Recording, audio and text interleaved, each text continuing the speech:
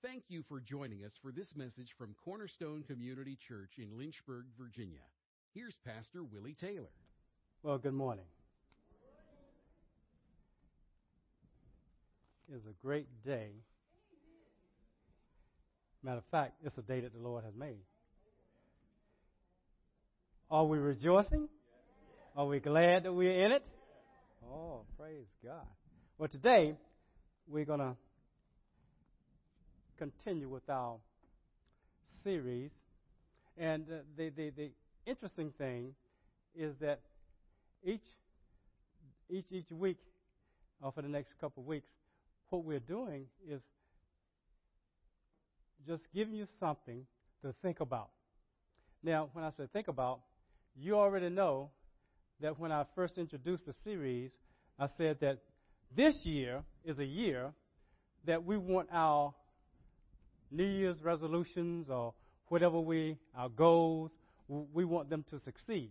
And the way that we can have them succeed is that what we would do is make sure that we ask God, what do you want me to achieve for you in 2018?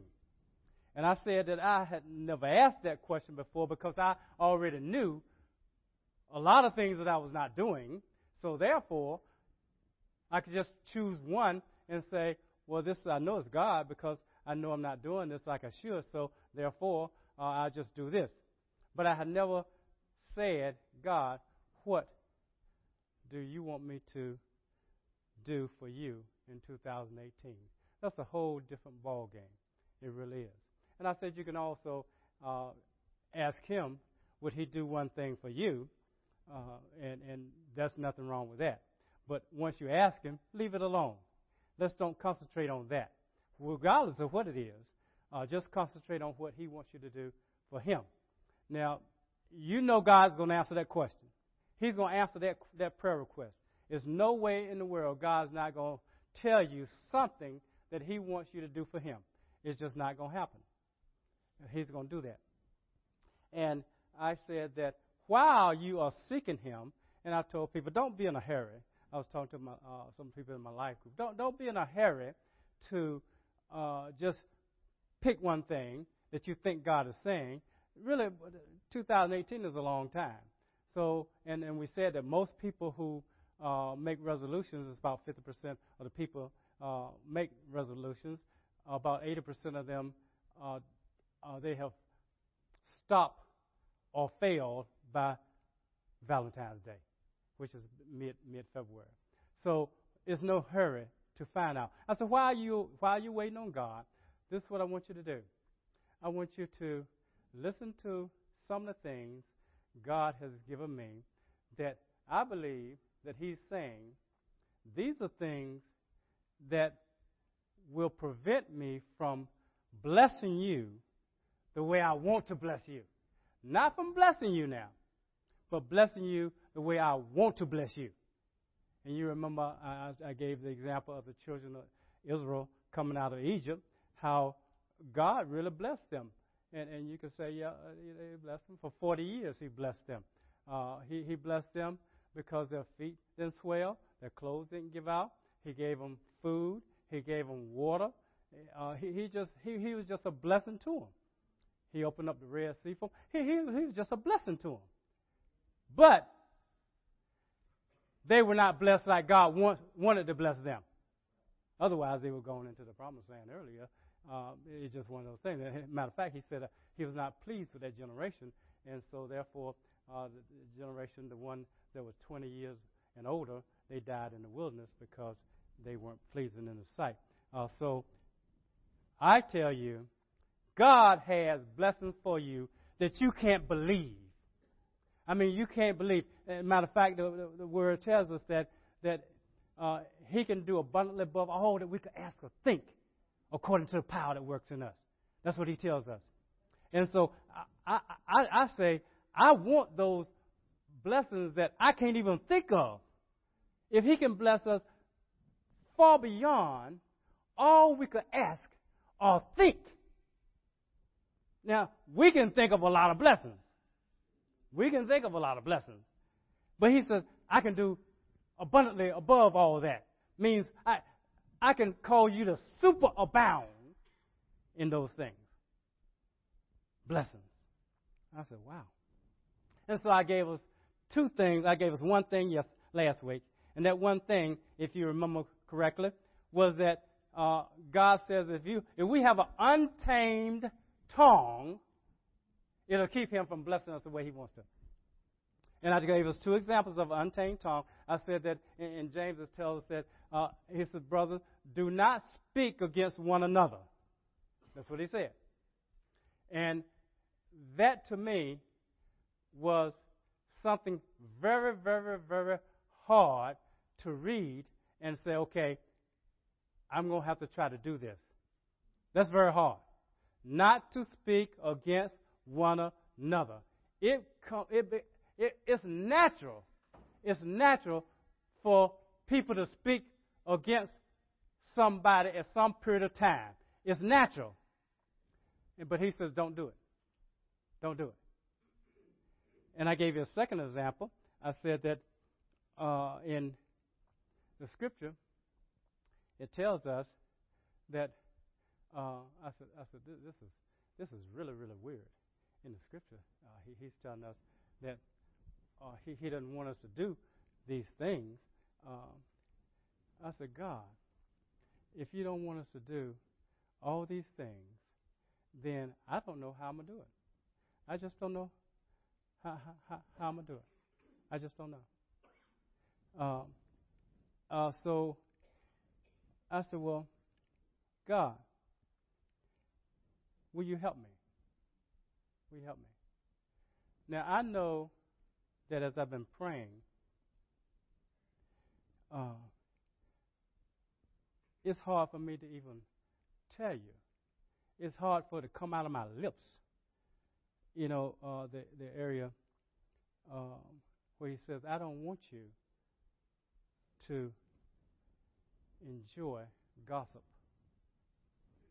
I don't even want you to enjoy gossip. And all of us can say, I don't enjoy gossip. But see, we don't call it gossip. We really don't. Let's call it what we normally call it. Most of us don't. We enjoy learning news about people. That's a better way to say it. We enjoy news. Guess what happened to such and such and such? You know. Did you hear that? No, what? I'm not going to tell you. That's all right. I'm not going to tell you. It's our flesh. We want to hear news. And usually it's not good news. It's just news. News. And so he's telling me, I don't want you to even entertain news about people. Because if you hear something negative, and that's what the news usually is, something negative, what happens is that you should pray and labor in prayer over that person because you feel so bad about that thing. And I said last week, I don't want to be praying any more for people than I already have to pray for. I got so many people to pray for. What in the world do I want to hear about Joe Blow way over here? So something happened to him. I don't have nothing to do with him. Don't have nothing. I don't see him. I just, no. Don't even tell me. Don't tell me about anything that's going on. So I gave you those two examples. I know God is dealing with me on those things, and it's a possibility he might be dealing with you. Just a possibility. Now, I haven't heard yet the one thing that God wants me to do for him. Okay? But I'm teaching just things that will prevent him from blessing me and us the way he wants to. That's all I'm doing. That's all I'm doing. And it's in Scripture now. It's in Scripture. And these are things that we all do at some point in time in our life, we do that. And he says, it prevents me from blessing you the way that I want to. That might be one of the things God wants you to do in 2018 for him. Don't entertain news about people. Doesn't that sound good? News about people. Bad news. Don't entertain it, okay? And please don't give it. That's a no-no. Don't give it, okay? Now, this week is another thing that's pretty hard. And he says, this will prevent me from blessing you the way I want to bless you. Okay, Lord. You sure you want me to give that? Yep, give it. Okay. Now, this one thing, I'm going to go to, well, let me tell you introduce it to you by telling you about biblical tax collectors. Now, biblical tax collectors in the New Testament they had a hard problem. They had a hard problem. Okay? They were working for the Roman government, and no one likes probably oppressive government who's going to try to get money out of you. Nobody probably likes that. And if you've had any occasion to deal with them, they are very unreasonable when it comes to money that you owe them. And so I know that they can be very, very, very hard on you because I've experienced it. And so this is what was going on in the New Testament. The Roman government was oppressive, and they had tax collectors to get taxes for their government. And the Jews disliked the tax collectors who were, of course, publicans who were Jews, because they considered them traitors. Traitors. How dare you work for the Roman government, and they are very oppressive. They are our enemies. Why would you do that? Not only did the publicans or the tax collectors do that, but they also collected more taxes than they had to collect. They were stealing from people. They were taking money that they didn't have to collect, and then they wouldn't turn it in. They were skimming off the top, and so tax collectors were usually a little bit well off, okay, because they did these things. Now, you know you're going to hate a tax collector if they're your brother and they are extorting money out of you and giving it to an oppressive government. Okay, well, that's what was going on. Now, we're going to go to Luke 19. Let's go there, please.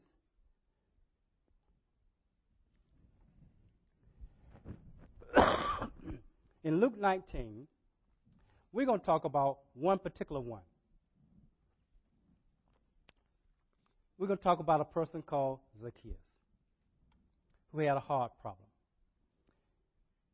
Now, Zaccheus, in verse 1, it says, he entered Jericho. This is talking about Jesus, and was passing through. And there was a man called by the name Zaccheus. He was a chief tax collector. Now, chief tax collector is more than just a tax collector. He was over the tax collectors. And so, not only was he extorting money, but they said that, and he was rich. Okay? So I want you to picture this now. Here's rich Zaccheus. Okay? Now, it says Zaccheus was trying to see who Jesus was and was unable to because of the crowd, for he was small in stature. So he ran. Now, this was interesting. Here's a rich man running ahead of the crowd so he can see Jesus. not only did he run ahead, and you can't picture somebody that's rich wanting to see somebody, number one, because they're rich. What they need to see Jesus for? But he climbs a tree. It says that he ran ahead and climbed up a sycamore tree, which grew about 30 to 40 feet, in order to see him. For he was about to pass by that way. Now, can you imagine that now? Here's somebody rich. Here's Jesus passing through, the crowds all around, so you can't see him. You got all the money that you need, and you start taking off running. And then you see a tree, and you climb up this tree. And you know, if you're short, you probably have short limbs also. And how you going to climb up this tree if you're short and got short arms? He climbs up this tree. He must have wanted something bad. He must want to see Jesus bad. And so when Jesus came to the place, he looked up and said to him, Zaccheus. Now, Zaccheus didn't announce himself. Hey, I'm Zaccheus, and I'm going to run ahead, climb a tree, and when you come by, call my name. No, Jesus knew his name just like he knew Nathaniel's anybody else's name. He has the Holy Spirit in him, so he knew. Hey, he's Zaccheus. So he says, Zaccheus, hurry and come down, for today I must stay at your house. Now, you just imagine this now.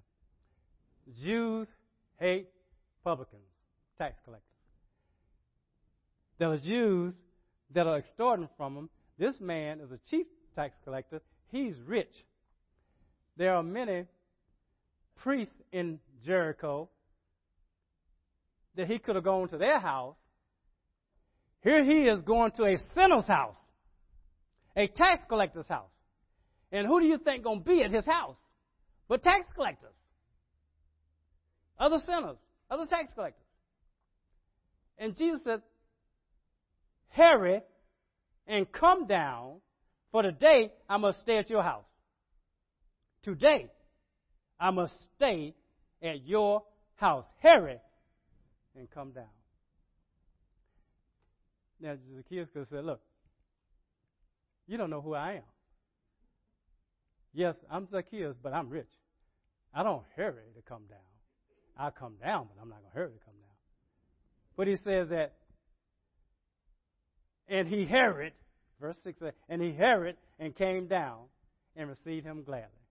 And I said, woo, my goodness gracious. And can you imagine what he's thinking? Sometimes people are in a situation, they don't want to be in this situation. But they want to be important or want to be, whatever the situation it is. Sometimes people grow up poor and they get an opportunity to make some money, and sometimes it's not the right thing to do, but they do it. It's a lot of different reasons why people are doing things that they shouldn't do. They know they shouldn't do it, but they don't have a way out. Prostitution was one of them sometimes. Sometimes you must think, well, she's a prostitute. Sometimes people were prostitutes because they had no other way to make a living, and they said that they hate it, but Rahab was one of them. She got an opportunity, and she got out of that situation. Well, here's an opportunity that I believe that Zacchaeus had, and he wanted to get out of this situation. And it says that, verse 7, when they saw it, speaking of the people that was with Jesus at the time, they all began to grumble, saying, he has gone. Didn't say he's going. He has gone to be the guest of a man who is a sinner. This is all I'm saying. Now, let's go to the last 3 verses here. Zaccheus stopped. Now, I don't know when he stopped, but I know that Jesus had gone to be a guest at his house. And if Jesus said, I must stay at your house today, then obviously he had to stay in his house today.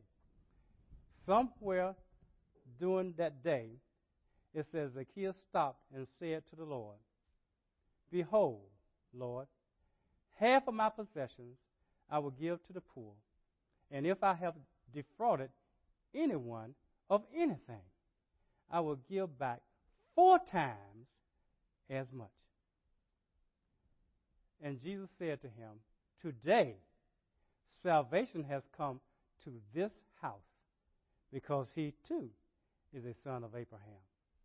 For the Son of Man has come to seek and to save that which was lost. Now, when I was going to teach today, I asked a question of the Lord. God, this subject matter that you want me to teach on, which is giving. Y'all haven't thrown anything up here yet? Okay. Which is given. And I said, Lord, what is going to make a difference? Because I've taught on this before. Many people have taught on it. They know all the scriptures on it. And what's going to change? What's going to change? Why waste the time? That's not your responsibility. Your responsibility is to teach. Just like it would be of other messages that you teach. You let me be responsible for what happens after it's taught.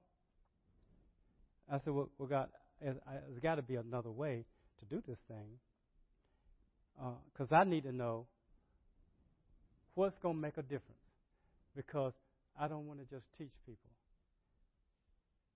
Give me something that's going to change people, because people need changing. And so when I got this scripture here, the question is, what changed Zaccheus? What changed Zaccheus? The rich man, you remember the rich young ruler? He didn't get changed. Right? I mean, he had an encounter with Jesus. He didn't get changed. So, why did Zaccheus get changed? And so, I said, God, I need to know this thing. I need to know this thing. The first thing is that Zaccheus humbled himself. He was humble. If you remember the story of the young ruler who had many possessions, he went away sorrowful when Jesus said, sell all your possessions and give to the poor. But this man, I believe, was very arrogant and proud, because he was asking a question he already knew. What must I do to have eternal life? Well, Jesus said, well, do the commandments. You know what? Don't steal. Don't do all this stuff. Oh, I've done this for my youth. Oh, okay. All right. Okay. Zaccheus wasn't like that. Zaccheus was rich. Zaccheus was short of stature. Zaccheus ran ahead. He wanted to see Jesus. Zaccheus climbed a tree. Rich man. You know, all his little tax collectors that passed by said, "Is that Zaccheus?" And because he was over them. Well, what would happen? You know, Andrew, if the people that you're over in the bank saw you, running and climbing a tree, and you over these people, they'll say, "Is that Miss Johnson? She's gone off." You know, call the wagon on her. You know. So Zaccheus humbles himself. So I said, Okay, humility is a key. Okay, it's a key. It's a key. I said, okay, God, what else is it?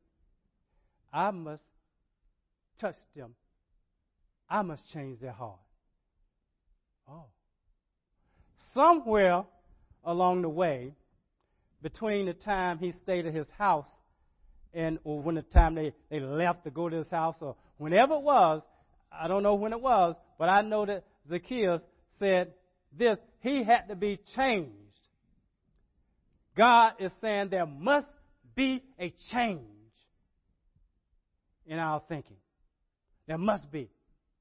If there's no change in your mind, your heart, that is, mind, will, emotion, if there's no change in that, it's not going to be a change of behavior. It's not. And I don't care how Jesus could have chased the young ruler down and said, "Hey, please look. Hey, did I say something that was offensive to you? Well, you don't have to give it all. Give 3/4 of it. You know." He still wouldn't have done it. It's got to be a change of heart. God has to touch you. He has to touch you. You see, I said that he had a heart problem. Another person had a heart problem was Judas Iscariot. You know, he had a heart problem. Here he was stealing from the treasurer of the Lord Jesus. He was a disciple. This man was casting out demons, healing the sick. He was doing all those things because he was sent out with tools just like everybody else. Jesus washed his feet just like he washed everybody else. He was stealing. He had a heart problem. So I said, okay, God. I see what you're saying here. Let's go to Luke 12. Let's go there, verse 13, because it's a scripture here that I think is very important. Let's start in verse 13. Someone in the crowd said to him, "Teacher, tell my brother to divide the family inheritance with me." But he said, "Man, who appointed me a judge or arbitrator over you?" Now, listen what he says. Then he says to them, "Beware," there's the people all around him, "beware and be on your guard." And that beware is like in the present tense, you know, that meaning that present imperative, which means that I want you to keep being on your guard against every kind of greed. I want you to keep being aware, keep being on your guard against every kind of greed. Now, the King James will say covetousness. That's what King James says, covetousness. And that means that I want you to be on your guard against the desire to have more. A desire to have more. See, Zaccheus and the tax collectors, they had a desire to have more, so they didn't want to just get paid, because they were going to get paid, but they wanted more. So they had the opportunity was that let's take more taxes, let's don't turn it in, skim off the top, and then we're going to have more. Judas, he wanted more. God says, I don't want you to want more. Be on your guard against that, because that's a ploy of the devil. I said, woo, my goodness gracious. That's interesting. Now, it's not going to matter if I tell you in Matthew 6:24, you can go there, Matthew 6:24, when it says, you cannot serve two masters, for either you will hate the one and love the other, or you be devoted to one and despise the other. You can't serve God and wealth, and the King James said mammon, but the Greek rendering of that is materialism. Materialism. Wanting more. Gathering more. God told us in His Word, I want you to use the world. I want you to use the world, but don't overuse it. Don't overuse it. Man, it is so much in this world that we can want, and there's nice, nothing evil, anything like that, but it will keep you making payments. It will keep you, come on now, you know what I'm talking about,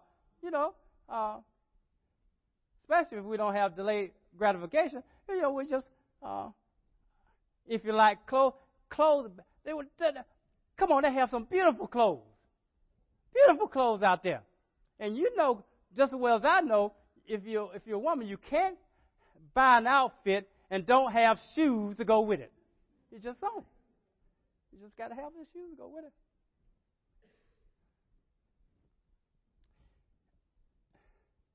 And you got to stay in style. I had to give away my double-breasted suits because I said, these are nice. Ain't nothing wrong with them. I haven't gained weight. I can still wear the thing. Never to get rid of them. They got a little flare to the legs, but it's all right. It's all right. The flare will come back. It'll come back.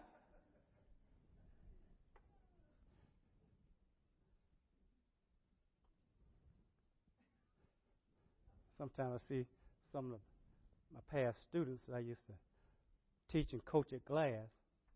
They say, yeah, Coach, I remember when you used to be on the sideline over Glass and you had on your leisure suits. See, some of you people, young people, don't even know what a leisure suit is. I'm serious. Leisure suits was nice. I had quite a few leisure suits with different colors, I thought that was pretty cool. And I still can wear my leisure suits because I haven't gained weight. But I tell you,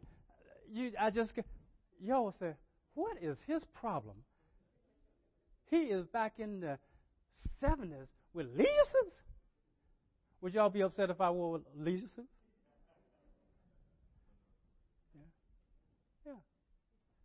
So I'm telling you that things can have you because you just have to keep up with the style. So, in other words, you got to buy clothes. You got to buy clothes.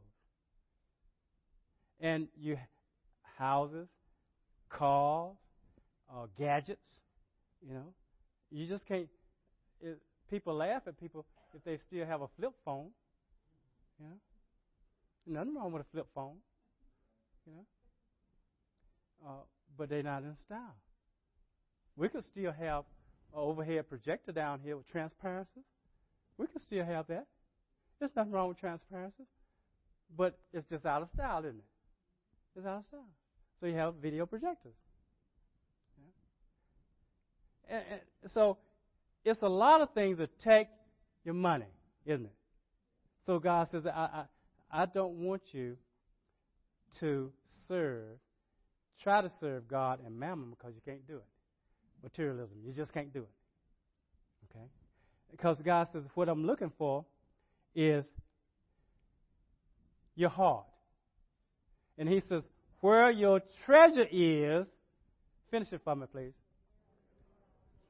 There your heart is also. I can say all I want to that I have a heart for God, like David did. I love God with all my heart, all my soul, all my strength. I just don't give to Him. Come on. There's no way. There's no way. Now, I put on the back of your bulletin there some scriptures that you've heard them before, like, will a man rob God? But you're robbing me. And it's no need to go over it. I'm not going over it because people will say, oh, that's the Old Testament. That's the law. We're under grace. Okay. I understand. So I put there Luke 11:42, where it says, woe to you, Pharisees, for you pay tithe of mint and rue and every kind of garden herb, and yet disregard justice and the love of God. But these are the things you should have done without neglecting the others. He could have easily said, look, the kingdom of God is not about tithes and offering. The kingdom of God is about love. The kingdom of God is about justice.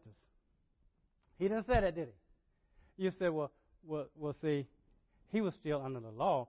He had no problem telling people about the kingdom of heaven.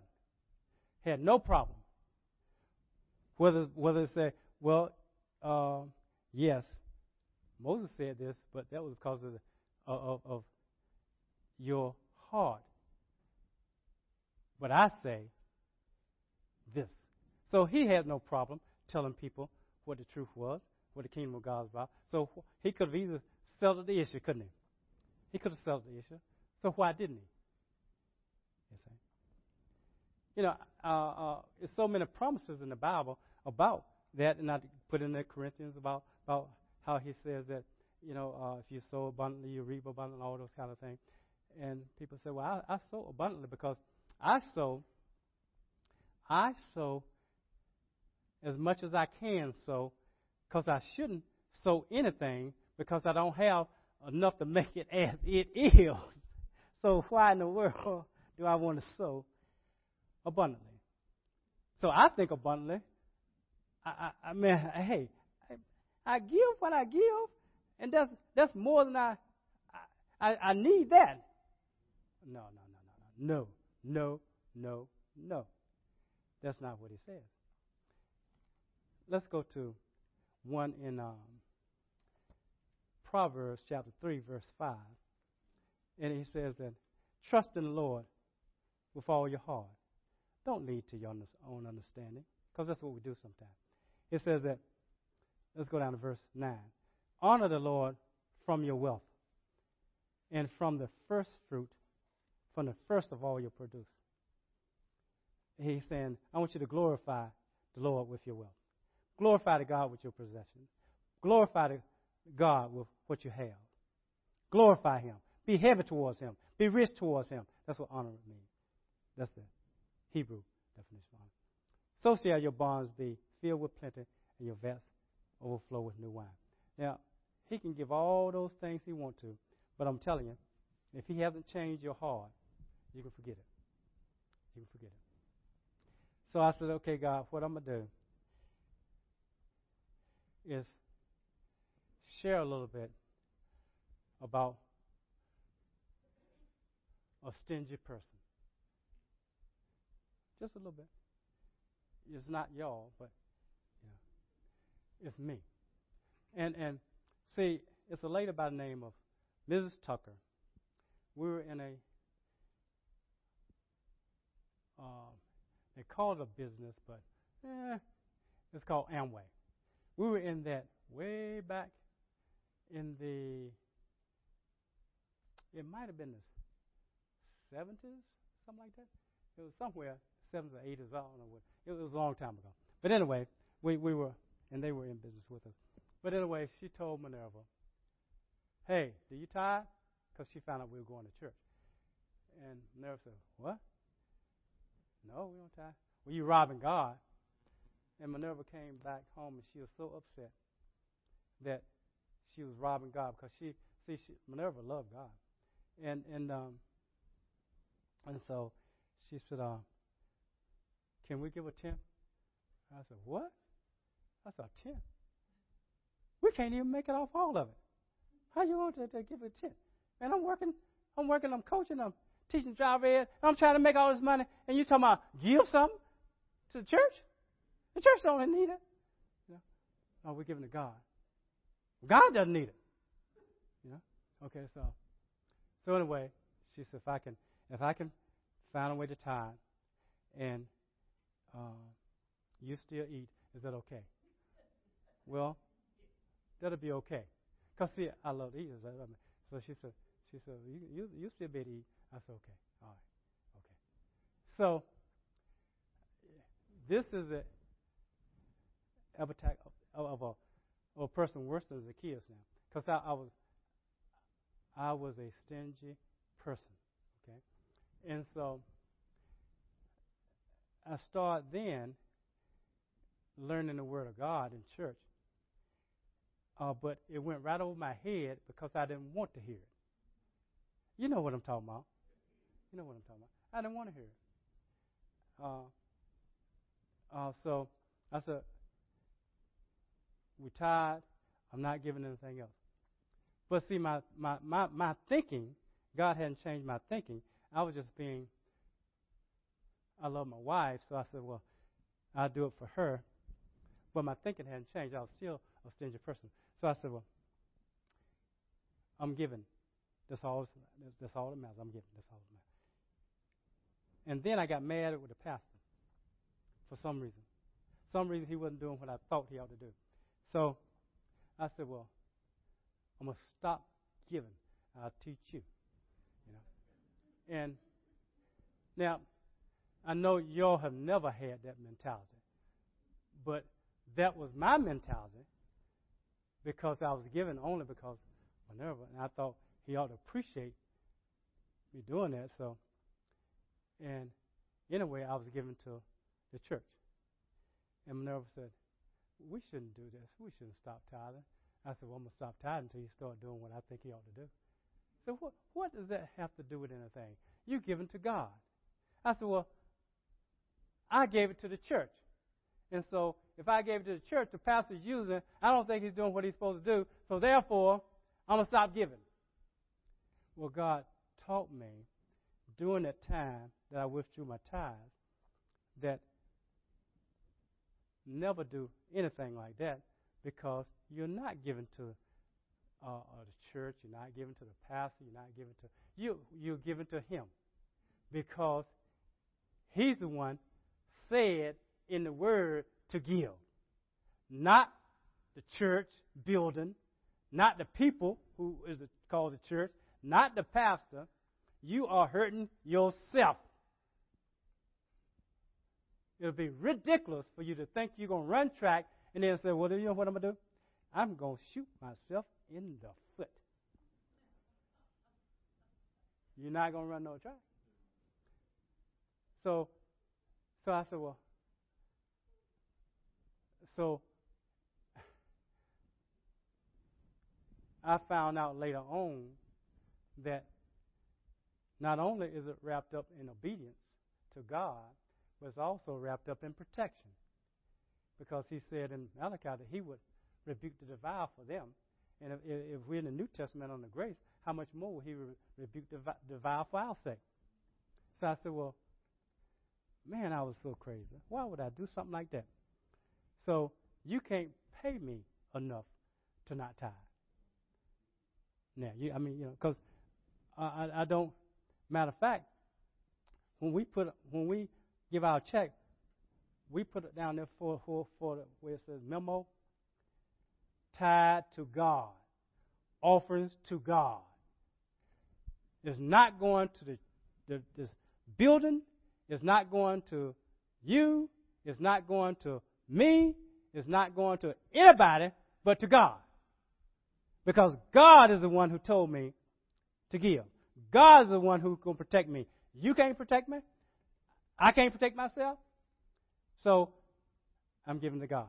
Now I've learned that since then, but it's only been because God has touched my heart. Only.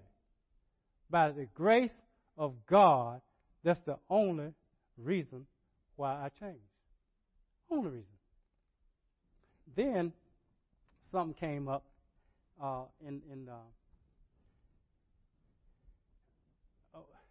sometimes you give, but in your mind, there are strings attached to what you give. You don't know it, but it is. So you expect certain things. And so one time, this is another pastor now, one time a person told me, well, you can't have a life group. I can't have a life group. And I'm thinking, man, I give all this money, and you're going to tell me I can't have a life group? Now, I'm saying this to myself now. But now, I got sense enough to know that I don't withdraw my tithes and offering. But still, in my mind, I'm thinking, I can't believe this dude. As much as I give, he going to tell me that I can't have a life group. If I left, then what is he going to have? You know how sometimes our mind is just not right. So I'm telling you, my mind still wasn't right. It still wasn't right. God's working on it now, but it still was not right. And so later on I learned that God told me, look, whatever you give it to me with no strings attached, no expectations of anybody doing anything for you. You just give it to me. Let me decide whether you have a life group, whether you have whatever it is. I said, okay. This is between me and you. I said, okay. All right. So I learned that. Then the other lesson I learned was that I was in Manor Church at a conference, and this speaker, you all might know who he might have been at the time. I think he's deceased now. Peter Wagner. He's deceased, isn't he? Okay. And he was at Manor Church, and he says that my goal is to give 50% of my income for the work of God. I said, what?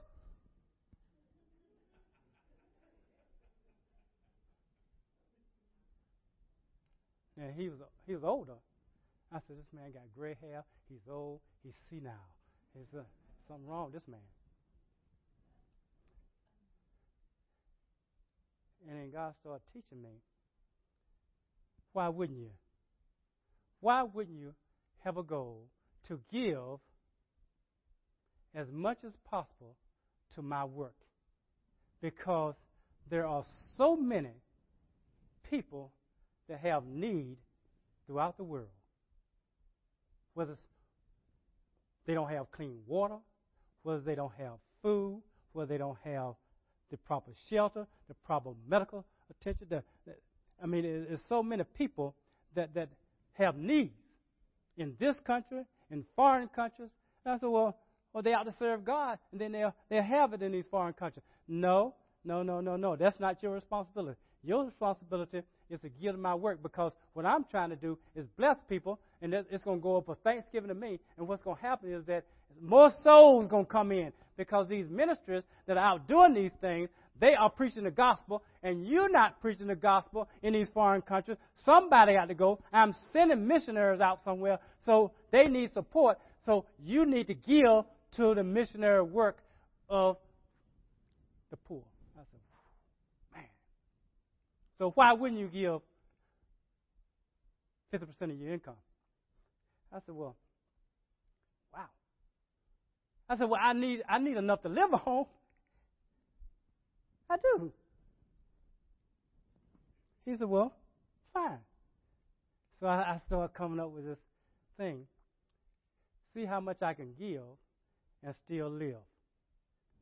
You know what I'm saying? Because he expects you to eat, to have, shelter, to be able to take care of your own and things like that. So I said, okay. Now that is far from where Willie Taylor started. Far from where I started. But that's the philosophy I have now. I want to see how much I can give to the work of God and still live. So that means that I have to, when it comes to purchasing things, I have to decide, wait a minute, I have a need here, but if I purchase this beautiful thing, what I want to purchase, I won't have enough to give like God wants me to give. I want to be ready to give when God says, give $2,000 over here. Give $1,000 over here. I can't do it if all my money is tied up. You see what I'm saying? So I said, okay. And you say, well, that's a thing you talk. You're talking about something. You live over in the most expensive neighborhood in Lynchburg. Live over in Peekland area, in the Boonesboro area. Let me tell you, we got that house for a price that you say, what? How did you get that from there? Because God did it. Because we had given something. People don't sell stuff and then give, because I'm telling you something now. We sold a house, the house we built, which I love. We sold it. And what we sold it for and made from it, we gave the same percentage that we had been given before with anything. That's unheard of. Matter of fact, the person said, I said, you know what? I can't even buy a house now. I couldn't. I sold a house, had plenty of money, but I gave at the same percentage, and I gave off the gross, because I always give off the gross. I give off the gross. I don't give off the net. And so it came to so much I didn't have enough to buy a house. So I had to rent a house. And then God gave me an opportunity to get this house, because I was going to rent the house from Walter Muller, who used to live in the house. He was our worship leader at one particular time. Walter and Cameron Muller, they lived in the house. And I said, hey, Walter, can I rent this house? He said, let's don't talk about renting, let's talk about buying. And by that time, I had so much money coming in from my what do they call this thing? Sick days. You know, when you accumulate sick days in the school system, they'll pay you for those sick days. Because I couldn't take 6 days any longer, because I couldn't lie any longer, because I give my life to Christ and say, I'm sick today, I can't come in. So I accumulated a lot of them. So I had enough for a down payment on a home. And Walt said, I'll give you this thing for this much. And the realtor was, I said, can I stay in it? Thank you. I said, can I stay in it before it closed and everything? He said, yeah. The realtor said, man, you want everything. You want to steal the man's house for little no money? No. He needed to get rid of his house because he was in Alabama. And so anyway, we got the house for little or nothing. And I'm telling you, God blessed us. And I said, whoo, this is cool. This is cool. And I'm just telling you that I don't care what I tell you. I don't care what you read. I don't care anything. It's not going to matter, not one hill of beans, if you don't ask God, change my heart. Change my heart in this area now. Because my heart was right on another area. Your heart is right in a lot of areas, but maybe in this area, or the area from last week, or whatever area it is, you need to say, God, change my heart in this area. And you need to start at that time, because, see, if you already paymented up above your eyes, then you got to get rid of some payments until you can really start giving the way you want to give. You see? And so that's what I tell people to do. If you can't tithe now, don't worry about it. Do this right here. Start progressively giving until you get to that point.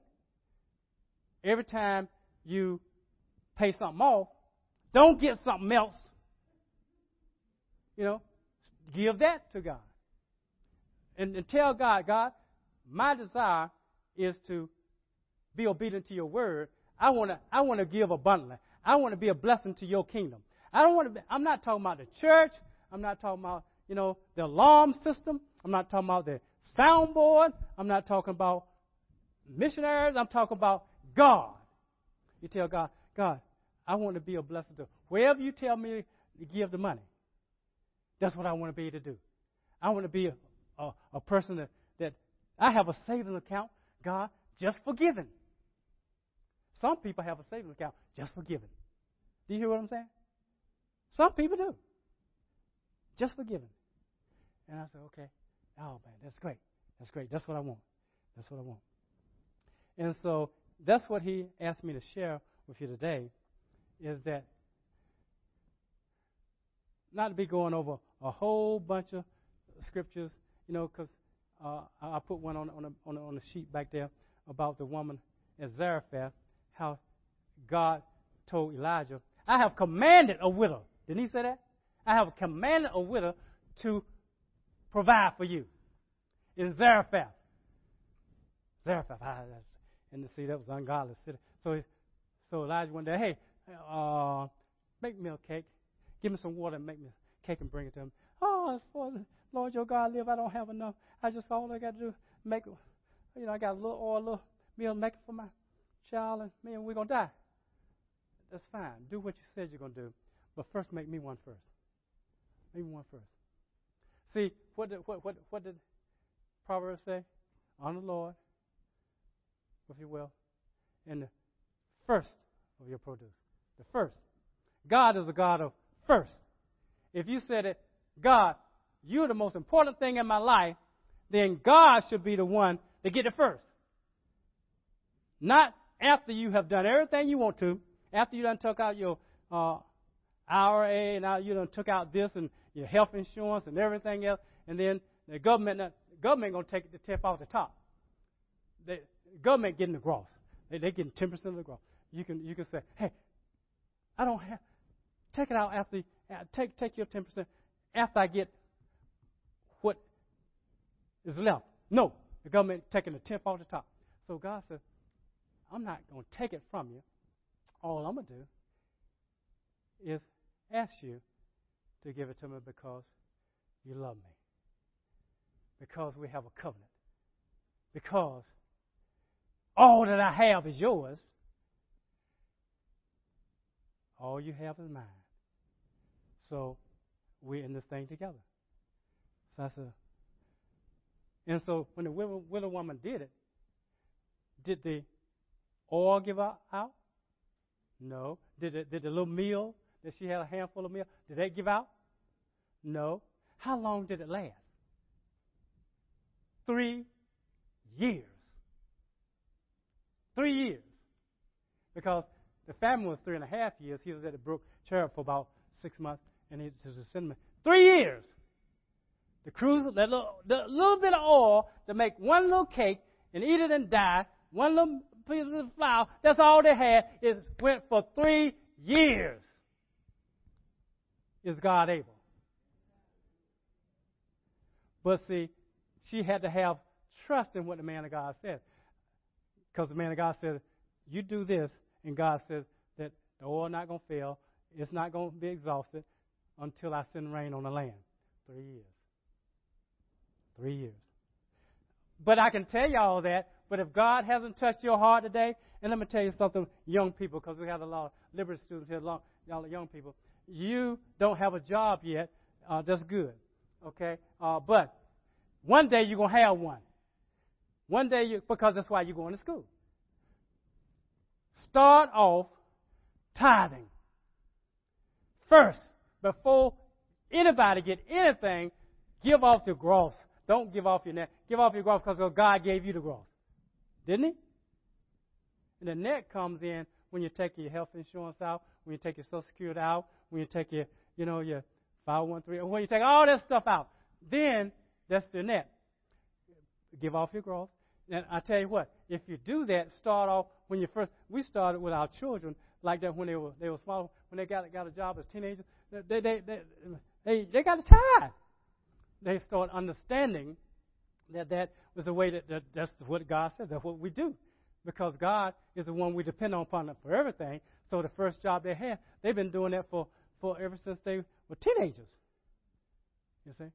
Okay, so if you start doing that now, teens, young people, some of you 19, 18, 22, however old you are, make sure when you get a job, do that, and you'll never, never, ever regret it. Never, ever.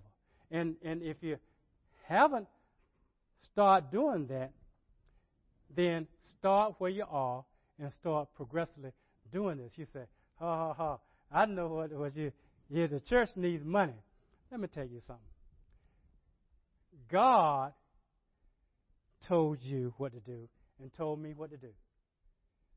Didn't he? It's not about this church, because you're going to have to do this whether this church makes it or whether this church don't. The Word of God going to stand forever. You see?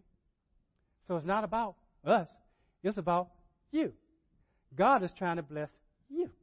He's trying to bless me. So I'm just telling you, this is something that you can do, and that's what God's given me to say, okay, if people will ask me to touch their heart, I'll do it. So let's close today with a prayer while the worship team is coming up. Father,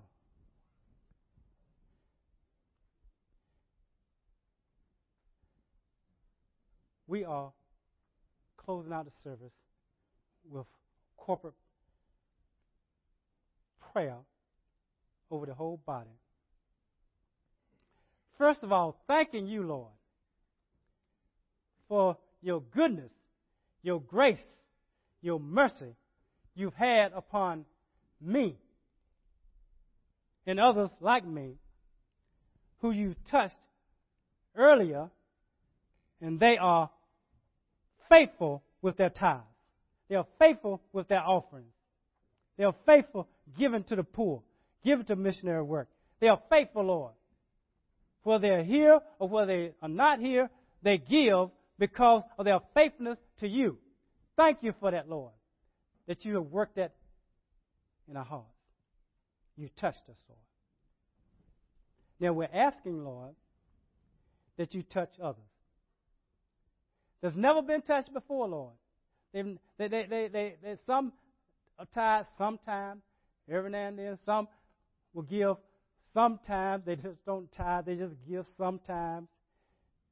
God, touch their hearts like you touched Zaccheus. Touch their hearts that they too, Father, will change. That you may be glorified. That you may be honored. Because it's you, Lord, who saved our souls. It's you who gave your only begotten Son.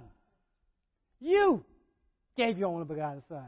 You didn't withhold any good thing from us, Lord. You gave your best. You gave your all. You gave it to us, Lord, when we were yet sinners, Lord. You did that, Lord. And you have given us a place with you eternally in heaven to be with you. Lord, the least we can do is say that our little money that the world thinks so much of, we say, we don't think that much of it. We need a little to live, but we're going to exercise temperance, and we're going to make sure we have to give, to give, to give. We'll use the world, but we're not going to overuse the world because we want to give to the work of God. Souls need to be saved. Just like our soul is saved, souls need to be saved. People need to be helped. And so therefore, Lord, we ask you to touch us, Lord. Touch us in such a way that we'll change. And we'll never be the same again. And we'll say like Zaccheus says, this day I'll give back anything I've stolen. Matter of fact, I'll give 4 times as much if I've stolen the fraud from anybody. I'll give it back. Lord, you have people to say, this day, Lord, you touch me, and I'm going to start tithing. And if I can't tithe, I'm going to start progressively giving more and more till I get to it, because it's not about the church. It's not about Willie Taylor. It's not about any needs that they have. It's not about in a building. It's about my covenant with you and what you have done for me and my soul, and the prayers I send up to you for my life, for my health, for my children's health. It's about that. And I say, Lord, touch me that I may be able to give to your work and save other souls. In the name of Jesus. And everybody say, amen. Thank you for listening to this message from Pastor Taylor and Cornerstone Community Church. We are located in Lynchburg, Virginia at 525 Old Graves Mill Road. You can find us online at cornerstonelynchburg.com, contact us by email, cornerstonecom@comcast.net, or call us at 434-847-4796. We pray the Lord bless you and keep you. The Lord make his face shine on you and be gracious to you. The Lord lift up his countenance on you and give you peace.